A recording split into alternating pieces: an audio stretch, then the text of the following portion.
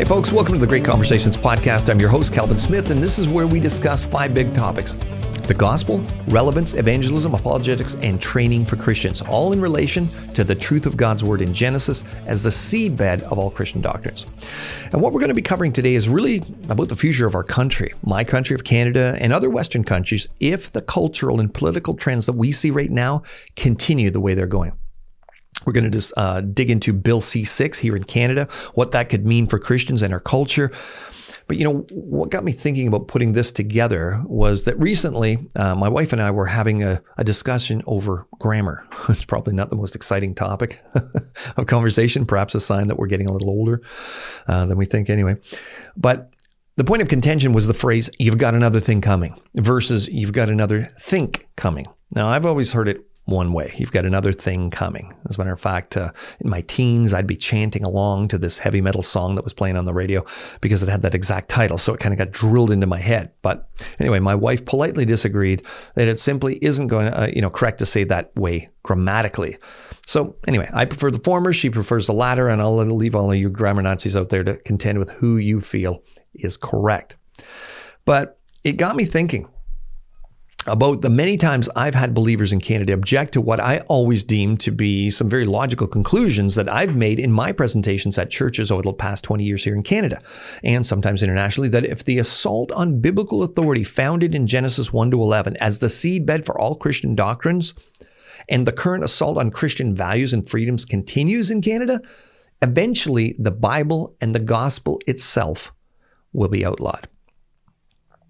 Now, the first thing that many people say when you put that out there is this: look, that's never going to happen. And I mean, many times, you'd see people have a little smirk or this big Robert Downey Jr. eye roll and this look of astonishment on their face. And, they would say something to that effect. But that would never happen in Canada. Our Charter of Rights and Freedoms simply wouldn't allow it. Well, if you were or are still one of those people that thinks that's the case, well, you've got another thing or think, you pick, coming. How's your Charter of Rights and Freedoms doing now?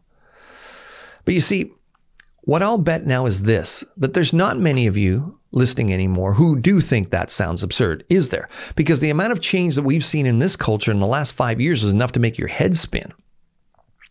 But I've still noticed that many Christian Canadians still aren't able to see the clear connection of what's currently happening in our country to where we're headed if we don't make some drastic changes immediately in our churches and communities.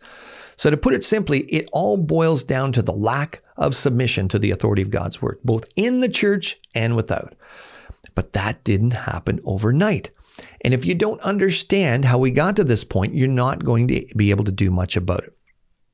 So to recap, years ago, naturalists began questioning the authority of the Bible in regard to the age of the earth, where life began, whether humans evolved from ape-like creatures versus Adam and Eve. And they used concepts like dinosaurs having supposedly existed millions of years before the biblical timeline to undermine confidence in Genesis. And because their arguments claimed to be scientific, many people accepted them as truth, including many Christians. Now, this was all before anyone had really heard of the term fake news, but in effect, it was like fake science. You couldn't repeat what you were talking about in a lab. It was all just one big story. But when Christian leaders began accepting evolutionary ideas and submitted to the authority of secular science over the plain reading of Genesis, they signaled that the Bible didn't have to be taken as plainly written anymore. Now, by setting that precedent, it didn't take long for the culture, both inside and outside the church, to logically recognize that if the earthly things the Bible spoke about weren't true, why believe the heavenly things either? And that's when everything started sliding down the hill, so to speak. But of course, it wasn't like a runaway train. Okay, it started slowly, but surely. Now, logically, the culture began to ask questions like, well, why should marriage be only between one man and one woman? And why should human life be considered special? And on what basis do you determine right from wrong? And whenever a Christian would try to defend these ideas biblically by pointing to specific Bible passages, well, their opponent could just always point to Genesis and say, well, if you don't have to take this part of the Bible as plainly written, why should we have to hold to this part as plainly written? Which was logical. Now, again, it didn't happen overnight. Even though it had basically given its true authority away, the church, because it was well established and embedded in the fabric of society, continued to hold some sway. over public policy. And of course, people would commonly refer to concepts like common sense when discussing issues like gender or sexuality, marriage, and life issues. But folks, common sense in a society only makes sense when there's a commonality among the people in it. And because every generation, every next generation, the children, even the majority of those from Christian homes, were educated for the most part in a continually increasing secular school system, the divide between those generations became wider and wider all the time. As the highly influential atheist Charles Potter said way back in 1930, education is thus the most powerful ally of humanism, and every American school is a school of humanism. What can a theistic Sunday school meeting for an hour once a week and teaching only a fraction of the children do to stem the tide of the 5-day program of humanistic teaching? Folks, that was way back in 1930. They'd already established the plan, co-opted the school system, had access to the vast majority of minds that would influence the next generation, and they put the plan into place. But the church still had a good solid footing in society back then. Well, today it's kind of like hanging off the edge of a cliff with seculars standing on top of you, waiting to stomp your hands. See, today the lack of biblical authority hasn't simply just been abandoned in Canada. It's actually under vicious attack. Take a recent CBC article titled "Residential Schools Cast Long Shadow on LGBTQ2 Community in Northern Ontario," for example. In it, they attribute increasing youth suicide in Aboriginal communities in Northern Ontario as the direct result of the clear teaching of Scripture by a local Christian ministry. Quote, "An evangelical Christian group, which operated some of the last Indian residential schools in Canada, continues to run youth programs in Northern Ontario that members of the LGBTQ2 community say convey a harmful message and may be costing lives." Well, the article fails to mention that in 2016, according to Saul Mamakwa, the NDP member for the Kiwetanewing riding, the suicide rate for children under the age of 15 in First Nations that he represents, well, it was already 50 times higher than the national average in 2016. And Statistics Canada has published data that suicides amongst First Nations people, Métis and Inuit, between 2011 and 2016 were far beyond the national average in all categories, often attributed to a wide variety of different harsh socioeconomic situations.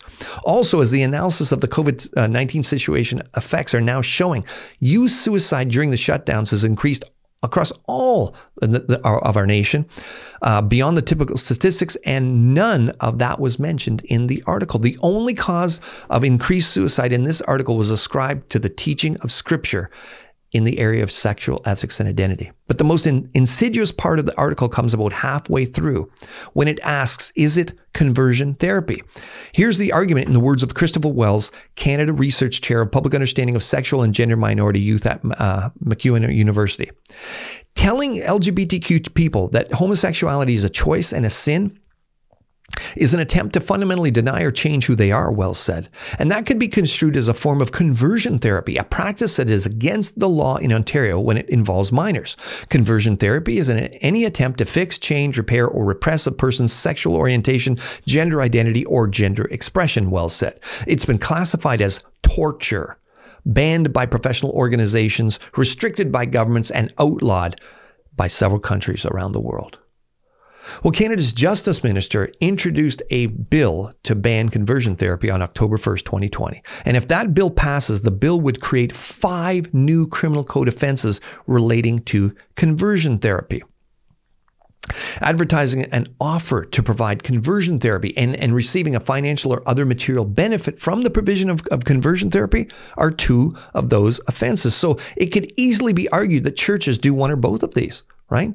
But the issue that affects the gospel directly, of course, is that the definition of conversion therapy includes efforts to repress or reduce sexual behavior. And although the Justice Department said the legislation would not criminalize private conversations in which personal views on sexual orientation, sexual feelings, or gender identity are expressed, such as where teachers, school counselors, pastoral counselors, faith leaders, doctors, mental health professionals, friends, or family members provide support to persons struggling with their sexual orientation, sexual feelings, or gender identity.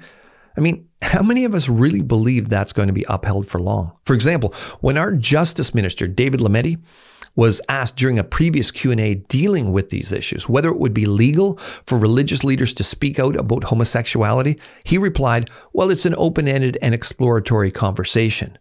He went on to say, what is covered by this legislation are practices that attempt to change one's orientation towards a predefined goal. Well, let's connect the dots here, folks.